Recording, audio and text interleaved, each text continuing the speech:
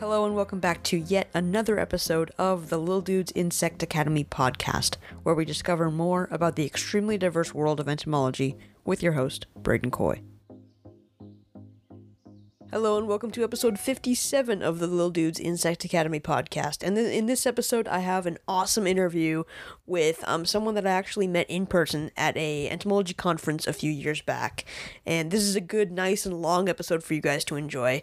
So I hope you guys enjoy listening to it just as much as I did recording it. Okay, guys, welcome to the show. I have this really awesome guest with us today, and I actually met her in person at the 2018, I think it was. There was a entomology convention that we were both at, and we got to meet. So I'm here with Dr. Ham, and yeah, she's never been on the show before, but I am really excited about our talk today. So welcome to the show, Dr. Ham.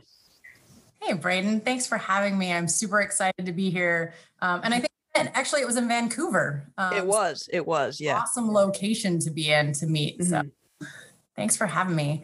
So I guess I'll just launch into who I am and what I do. So I am Dr. Rhonda Ham, and I am trained as an entomologist, but I am currently what my company calls a global academic relations leader. Okay. A whole lot. So I describe my role as I do K through Gray education and outreach, including using insects as some way to attract people to want to be interested in science. So that is one of the things that I get to do on my day-to-day job, which is fantastic. I love the combination of science, entomology, and communication, and just being out and talking to people about the awesome, cool things that we get to do every single day. And I company called Corteva AgriScience. So I work for a agriculture company. We focus on really three things: crop protection products. So how do we make sure that our food stays safe from insect pests? Seeds. So what technology is in the seed to make higher yields? And then also digital technology. So how do we use data on the farm that we collect to make better decisions on what to do and how to take care of that crop so that we, again, can produce food for people around the world? Wow. Well, yeah, so there's a lot that we want to get to, but yeah, there's a lot there. So I do want to take a step back and first go over your schooling. So also, your younger schooling, high school, your college education, and I just want to know if any of it was entomology based or focused in any way, and then we can move on from there. Yes. So believe it or not, I was not one of those kids that loved insects. In fact, I was the complete opposite of that. I was the girl that would enter a room, and if I saw something scurrying across the ground, I would yell and scream until someone came and removed it from the room, or I saw that it was physically gone or dead. Really? The insects to begin with. So my whole world changed in high school, actually. So it was between my junior and senior year in high school that I applied for an opportunity to be an intern. And so at this particular place, what happened is you do an interview, you apply for an application process. Then they pick you a certain number to come in and do an interview. So we did an interview. And I think on the application, if I remember right, there was a list of different types of sciences that you could pick from. I'm sure that entomology was not even one of my top 5. Interesting. Because I was terrified of insects. Yeah. And so what happened is they said, hey, congratulations, you get to be an intern this summer and you're going to be in an entomology lab. And I panicked. Man. So I thought this was going to be the worst experience of my life, the longest 8 weeks of my life. And it was just a summer internship, summer job. But I said, okay, I applied for this because it was a paid internship and I was trying to save money for college. And so I was needing a job. So I said, okay, it's 8 weeks. I can convince myself I can do anything for 8 weeks. I never have to look at another insect again. I just have to get through 8 weeks. And it completely changed my life.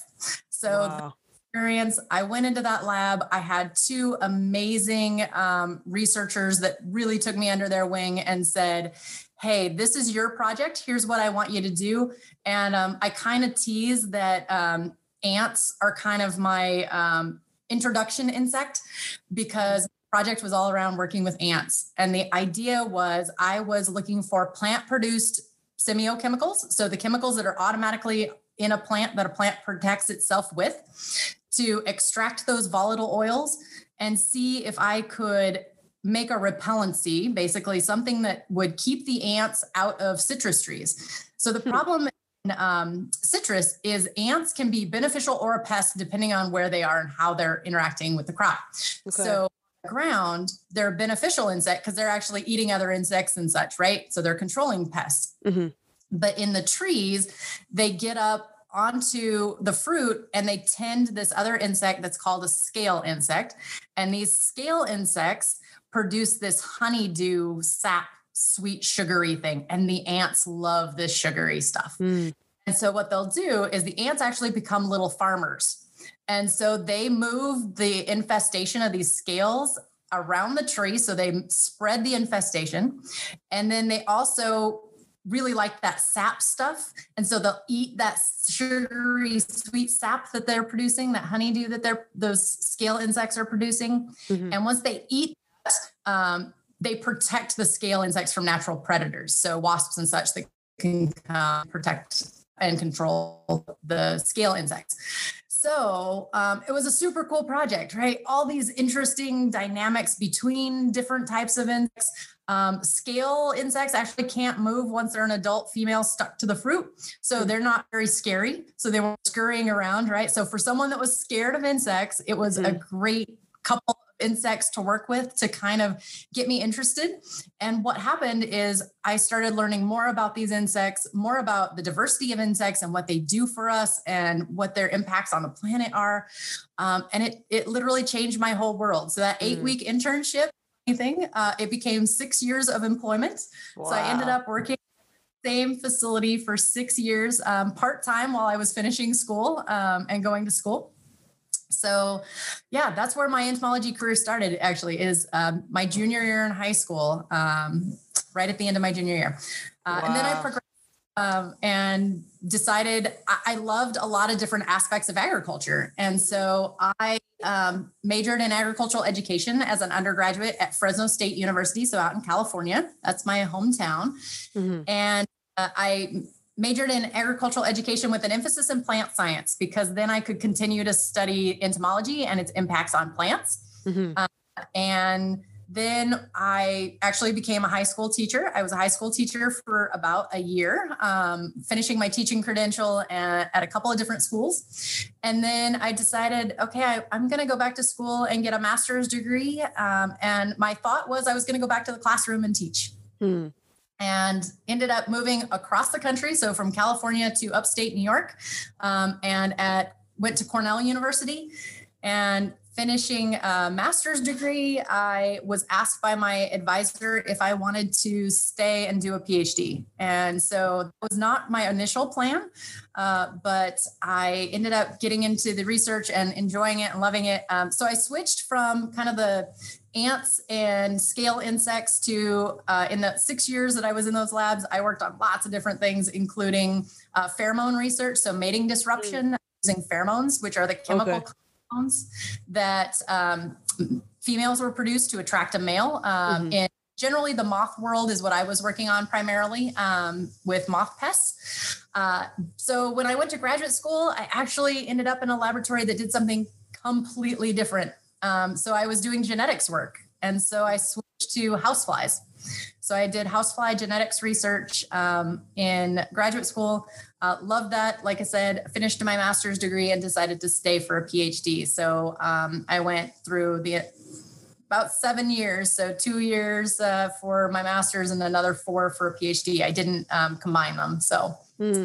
Wow. Well, I ended up in industry. Wow, very cool. That's a lot.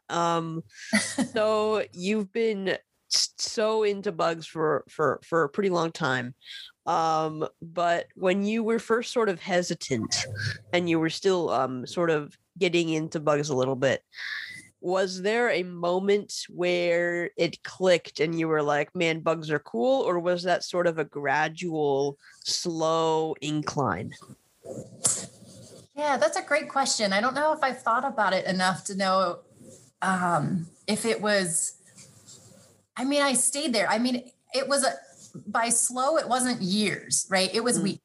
And so for me, I don't think that there was a moment, but that 8-week process of learning about these creatures, being responsible for a true valued research experience. So I was doing research. It was my project. The professors that I was working with basically said, this is your project. You know, we're here to help you, but it's yours. And so I felt very empowered at that moment. And so I think it was a lot less about the organism at the time and more about me learning about myself, right? And knowing that I could do this, and that these creatures weren't scary. It was me in my own head making them scary. Yeah. And so I think I just had to get out of my own headspace that these things are terrible and scary. And, you know, only, you know, I've heard lots of people say, and I try to discourage them of any, you know, the only good insect is a dead insect. I was kind of that camp at one point in my life. I don't agree with that anymore. And I try to discourage people from that. But I have lived the transition that it takes to really understand kind of where you're coming from. And everybody comes from a different place and different experience, right? With how they see insects. And for me, it was feeling empowered as a scientist that made insects come to life for me. Yeah. And so you were really kind of afraid of insects, wouldn't you say? Absolutely. Yes. And yeah, okay. So is there still any insect? Is there still a specific kind of insect that you go, not really super comfortable with that, you know, species or even family? Is there still a insect that you go, not a big fan? No, I've worked with some pretty, I've worked with a wide variety and diversity at this point. So there's not too many that I sort of shy away from anymore. I admit there are some that I definitely do not want to bring home with me. So I worked with bed, for example. You know, I'm not scared of the bed bug itself. I'm scared of the infestation and know what they can cause. Yeah, that's not fun. How do you control them? So I guess there are some that I'm hesitant like that, where I do not want to get an infestation accidentally by bringing my work home with me. Example. And so, but yeah, as far as, you know, I can pretty much convince myself now to get out of my own head and know that, you know, there are very few that are really going to hurt me. And I know which ones, you know, to beware of. So again, the more you learn, the more comfortable you can be, because you know what to expect, right? I think as a kid, I didn't have really anybody showing me what insects were about or telling me anything about insects. So I didn't know. So, you know, yeah, I just didn't know. Yeah, I definitely can see and I know a lot of people just like you that sort of had to warm up to bugs a little bit, but now they're super into it just like you. So we've talked a lot about your schooling, and now I'd like to have you tell us a little bit more about the work that you do now with your the organization that you work for. Yeah. So at Corteva, the work that I do now is actually about how do we talk about the sciences that we work on. And so a lot of it is around science communication. So the stuff that you do actually on this podcast, for example, is science communication. So how do we get people engaged? And, you know, there's multiple ways and reasons that that's important. One is, you know, hey, there are future potential employees on your podcast listening to your podcast, hopefully today. And so we want them to know who we are. So Corteva Agriscience hires all kinds of different scientists, from entomologists to plant pathologists to computer technicians and engineers. And so, you know, part of it is just getting out there and saying, hey, here are the career options.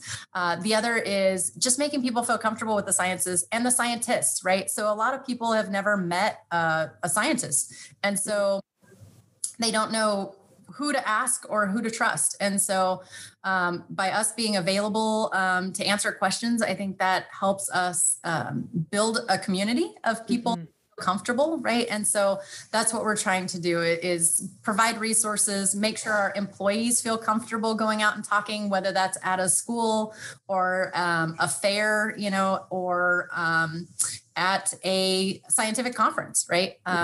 We need to have the practice and understand who is our audience, how are we going to reach them.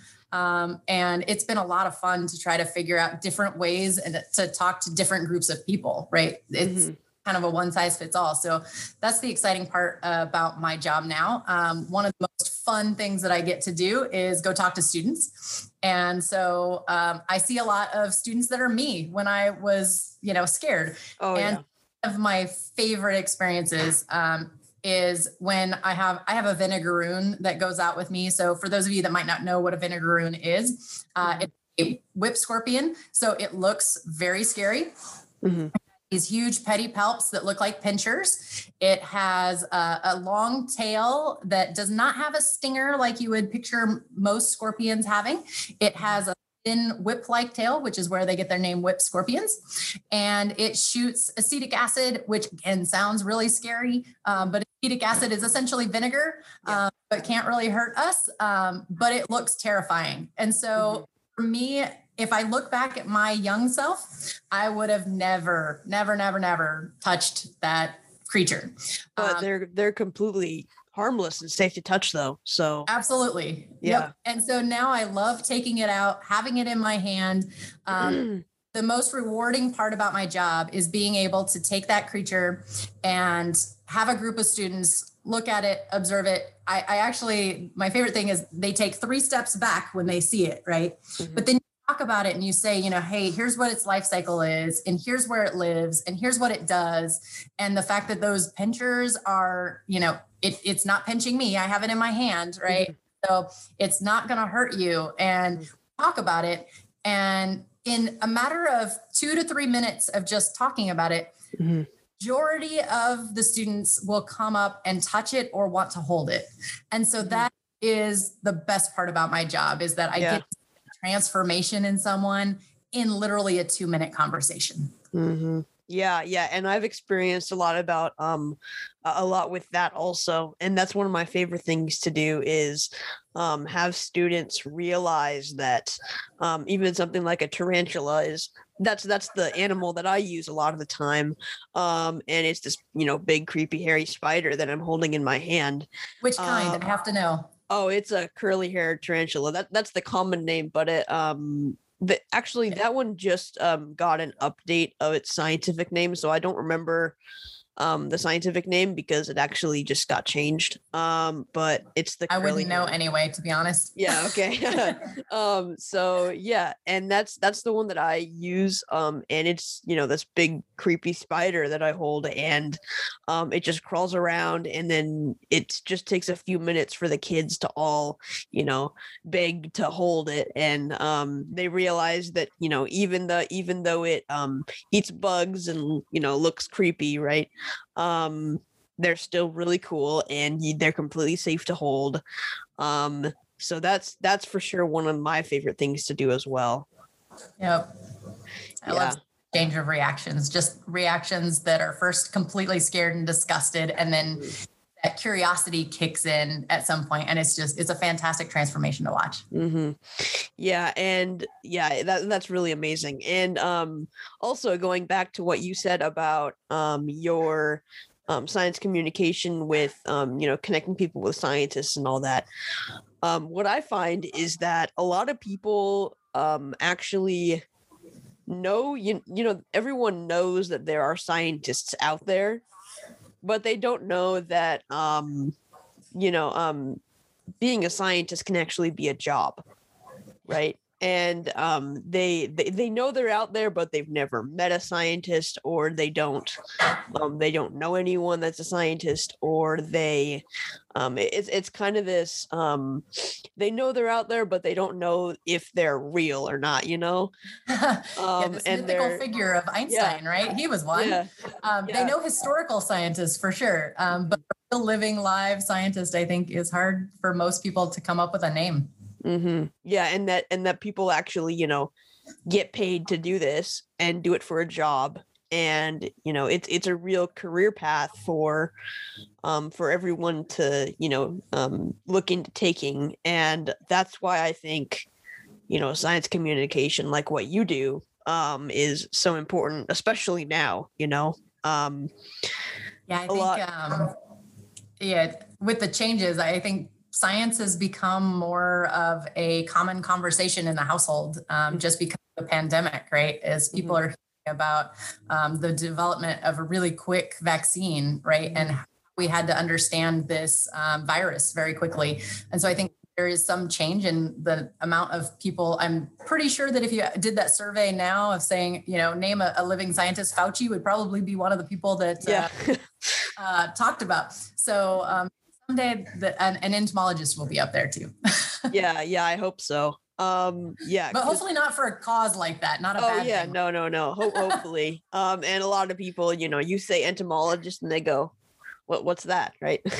They have no idea what you're talking etymology? about. Right? Yeah. Etymology or entomology? Yeah, people get mixed up with that also. Yeah. And I can totally, I can see why entomology doesn't really, sound like what a bug, you think it'd be like bugologist or something. Right. Insectologist. yeah, something like that. So yeah, and speaking of the pandemic, how has your job and your position changed? And you mentioned talking with students with the Vinegaroon and stuff like that. How has that shifted with the pandemic and not being in person? Yeah, so I've had to be a bit more creative, of course. So a lot of online stuff. It's actually been, there's the silver lining has been that I've been able to reach a lot more students than I had in the past, because I can reach them anywhere they are. So I talked to a classroom in New Jersey not too long ago, which, I live in Indiana. So that would have been virtually impossible for me to do other than through the technology that we have. And I think now that teachers especially are more comfortable with it, I think I'll be able to connect with a lot more classrooms in the future, which is fantastic. I love that. The thing that does take away is I don't get to see that same reaction, right? I don't get to allow them to hold it. There's a different experience when you actually are interacting with a creature. Can, encourage them to go find something outside to explore. But, that's different than when somebody's standing there talking about it and holding it and then lets you have it. Right. So I think we'll definitely go back to that when we can be in person again. I don't think it completely replace that, but I do think it'll be a combination going forward of both. I also traveled a lot. So I'm not traveling anymore, of course, working from home. So that's been a little different, but I am excited to be able to connect to people that I wouldn't have in the past. So it allows me to connect globally. I don't have to stay talking only in the US, right? I connect with colleagues around the world and with students around the world. So that's pretty exciting as well. Yeah, that's definitely, a plus to what's been going on. And that's something that I've noticed and that I have gone, this isn't all bad, there are some parts of this that will make certain jobs and industries better, right?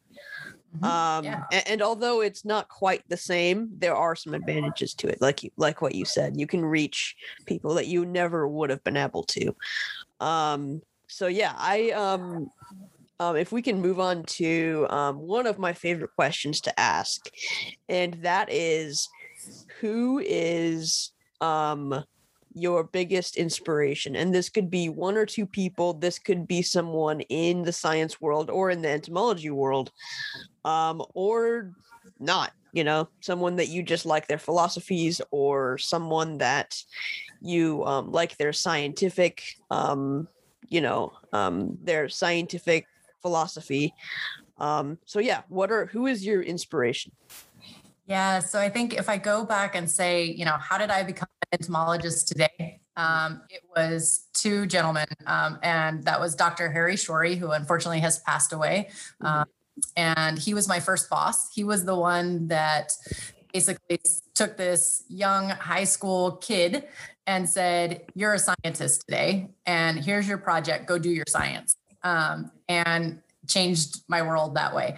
I think, not many people would put their faith and trust of the science that they're responsible for at a university into the hands of a high school kid that has never, ever done a project in entomology, doesn't even know what this ant species that she's looking at is or anything about them, right? And so Harry was really the person that not only introduced me to entomology, but really introduced me to parts of myself, right? So we talked a little bit earlier about me overcoming that fear. And he's the one that empowered me to do that because he didn't let me sort of shy away from it. He didn't let me think that I was just a pair of hands that was doing his work, right? So I know sometimes if you're in a research lab, you can feel like, I'm just washing dishes and putting stuff away, and it's not really my project.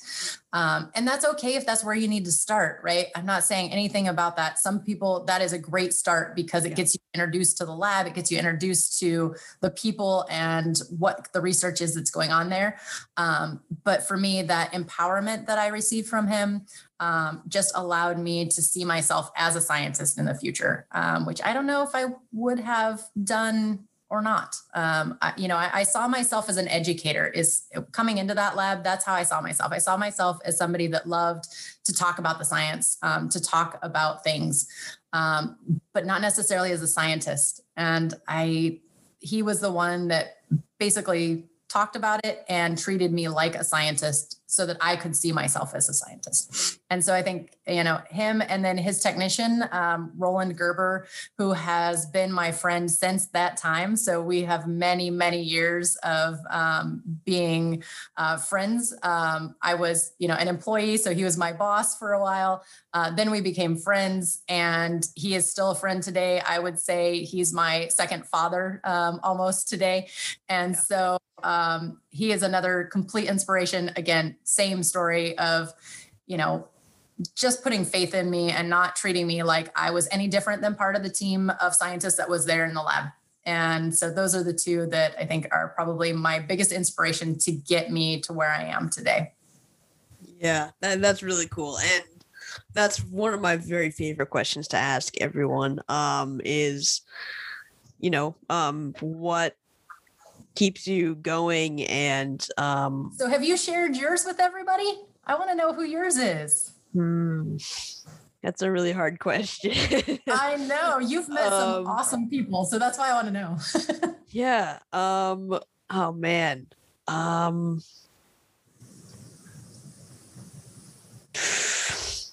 don't even know. That I now I feel kind of bad because I ask everyone this question and I don't even know how to answer it myself. I'm sorry I put you on the spot.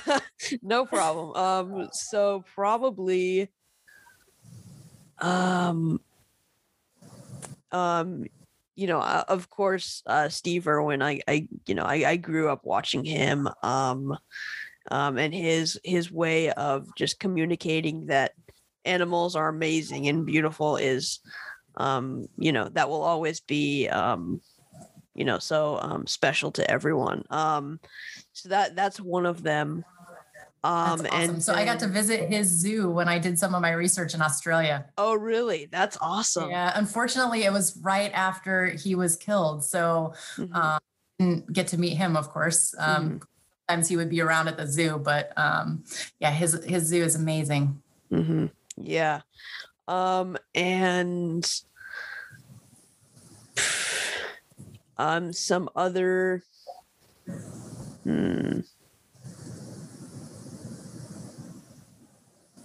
There's too many to choose from. Yeah, there's so many. I mean, one of the first people that I actually met that was, a real entomologist. And I knew they were out there, of course. And I knew I wanted to be like, you be an entomologist. But one of the first entomologists that I actually met, in real life, I was, I don't know, 9 or 10 at the time. And Phil Torres was one of the very first entomologists that I met. And he is like a big inspiration to me.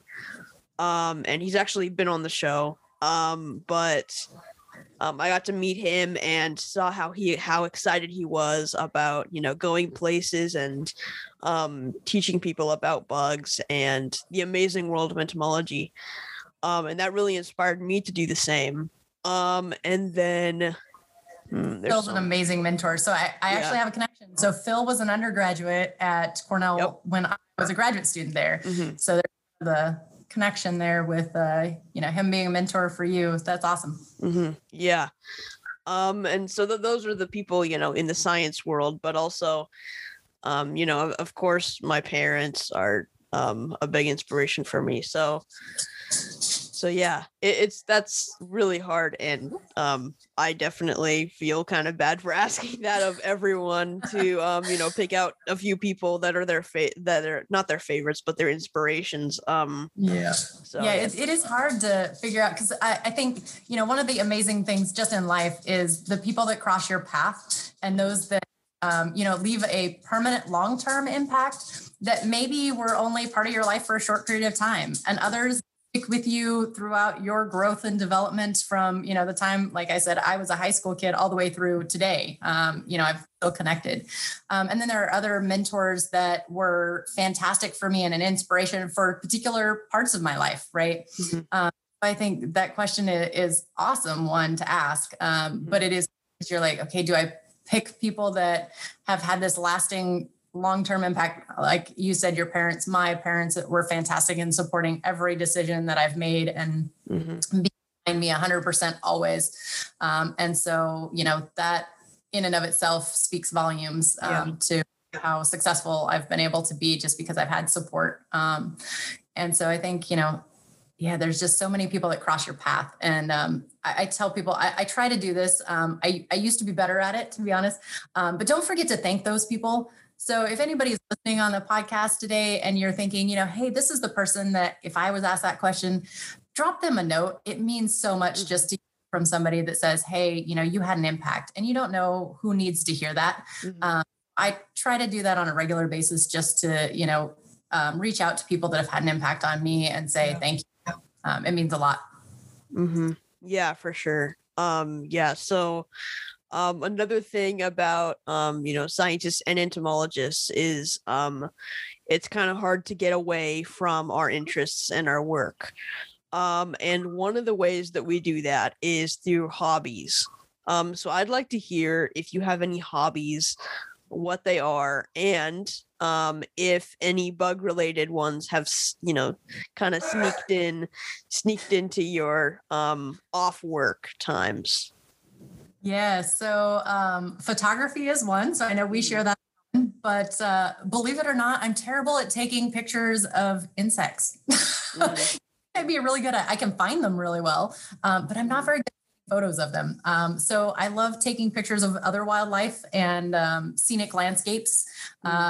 And I love to travel. So I love to find, creatures that aren't in my backyard necessarily while I travel, and taking photography and photos of them. So that's probably one that's more recent. So I'd say I've been doing that. I guess it's 10 years now. So it's not that recent. Time flies. And so photography is one of those. Traveling is one of those for me. I love to read. So reading, if I've got a good book and the weather outside is not great, I will pull up and be quite happy. Mm-hmm. So those are the hobbies that I enjoy. Yeah. And do you have one that is just, completely unrelated to bugs? Some completely random thing or random. I don't know if I have any random. I mean, I like to bake. Oh, there you go. There you go. So yeah, that's a different one. Yeah. So I bake a lot of things that I won't even eat. So like I'll bake bread, but I don't really like banana bread. So other people get to benefit from that though. So yeah. So I give it away. You just make it to make it and then have everyone else enjoy it. I love that. But I will tell you, so since you wanted something that wasn't entomology related, I do have a cake pan that is insect shaped. So a lot of times I actually bring that even into my baking because the cake pan is little. So it's got 2 butterflies, 2 bees, and 2 ladybugs in the cake pan. So oftentimes I don't even get away from the entomology in my baking. That's awesome. That's so cool. So we've talked about what you've done in the past, what you're doing now. But do you have any big plans for the future? Any big trips, any more experiments or studies that you want to do in the future? Do you want to just keep doing what you're doing, or really what do you want to do in the future? Yeah, well, I love what I'm doing. So I don't think that I will ever not do this. And I say that because in every job that I've had, I've always somehow created the science communication piece for myself. I was in graduate school. I would teach some of the, I was a teaching assistant, so I'd teach some of the courses. I also was one of the founders of Insectapalooza, which is a one-day sort of insect science day for the Department of Entomology at Cornell. And so that is a way I was able to sort of sneak that in and not actually have that as part of my job. And when I went into industry, I kind of did the same thing where, I was working as a research entomologist. So I was doing studies in the fields as well as in the laboratory. And, but I needed that science communication piece just because that's who I am. And so I got together with some of the other scientists, and we created what is now called Corteva Grows Science Outreach.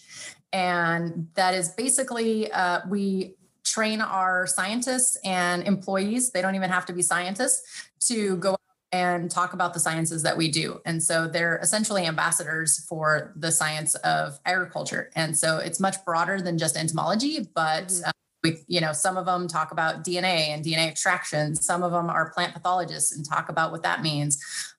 We do engineering projects. And then of course, I have turned a lot of our employees into entomologists because one of the activities that we take out is all around our insects. And so employees that maybe aren't in a science type of job, but want to participate, we train them on how to go out and do these. And so they are essentially entomologists now because they have learned the topics and enough about the science to be able to talk to the public about. That's awesome.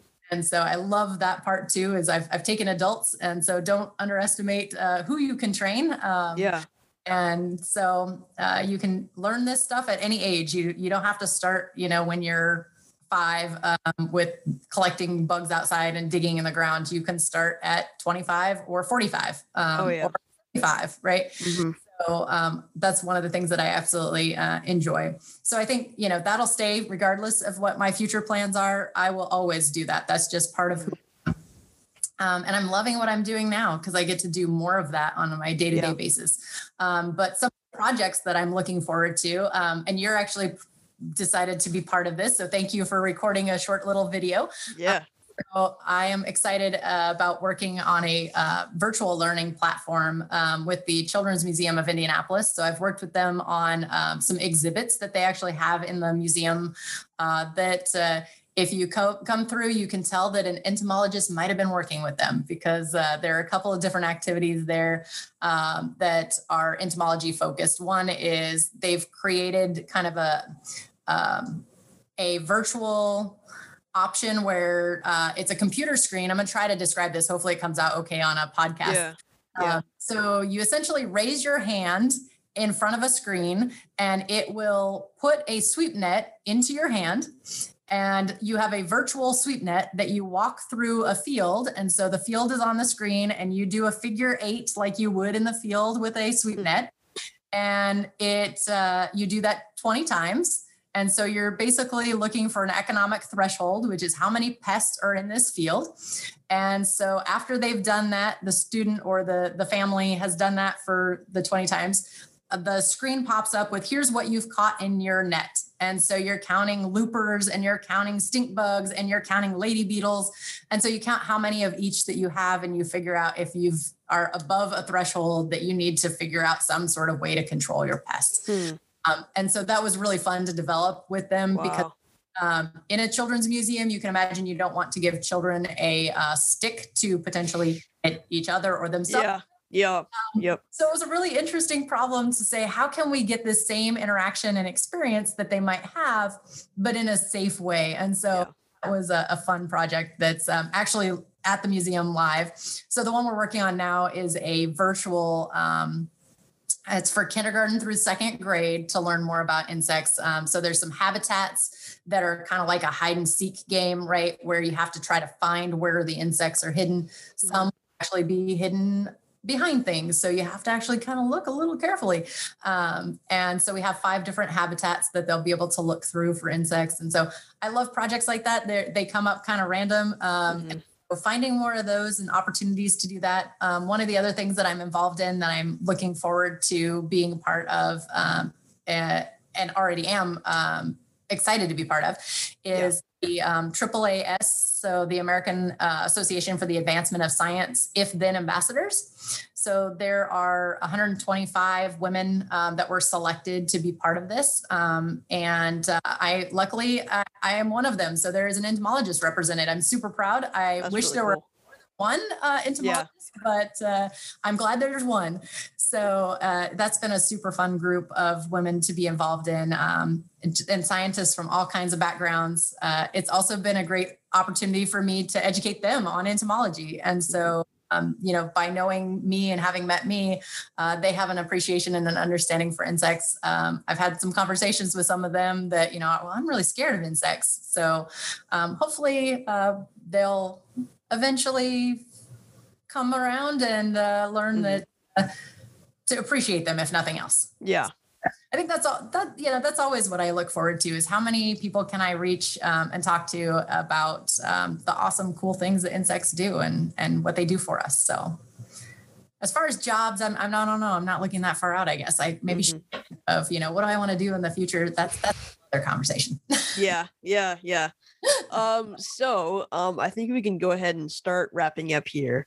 But I think it would be really cool if you could tell me and the viewers where we can go to learn more about what you're doing. So social media, if you happen to have a website, you can mention it, and then all those places I will actually link in the show notes of this episode, so the viewers can go down and click on the link. So go ahead and let us know where we can go. All right. So if you want to follow me as an individual entomologist and my random antics of, hey, I was on my walk this afternoon and I found a X. I have Twitter and Instagram, and my handle is @InsectDoc. So that's where you can find me. A little about the If Then Ambassadors thing is also on my Instagram page primarily. If you want to learn more about Corteva AgriScience, Corteva.com. If you want to learn more about the actual resources and the education stuff that I've worked on, I will link. It's too long to say this. Yeah. So I will make sure you have the link for that and can add that. Specifically, there are some lesson plans there that are on various subjects, mostly around the science of agriculture, also including some insect stuff. There's coloring books, for example, in there. Multiple languages, so English, Spanish, Portuguese, and French. So depending on where you are around the world, you can download those for any youth that you might be working with. And so I will make sure you have a link for that. All right. Thank you so much.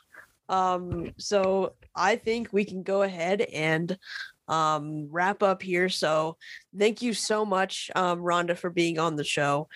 This was really fun to catch up with you. And I hope you enjoyed it as well.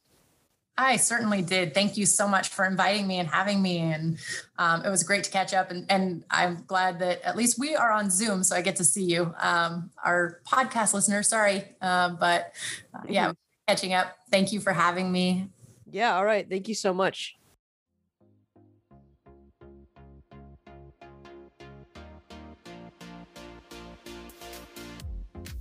If you enjoyed this episode of the Little Dudes Insect Academy podcast, then go ahead and check us out at our website, www.littledudesinsectacademy.com. Also on Facebook, Instagram, Twitter, and YouTube, we are littledudesinsectacademy.com. Just search it up, it'll show up. Also, if you really enjoyed this episode, definitely scroll down, and leave a review of the podcast if you really enjoyed it. And consider sharing it with one of your family and friends. And with that, that is it for this episode. Keep on bugging.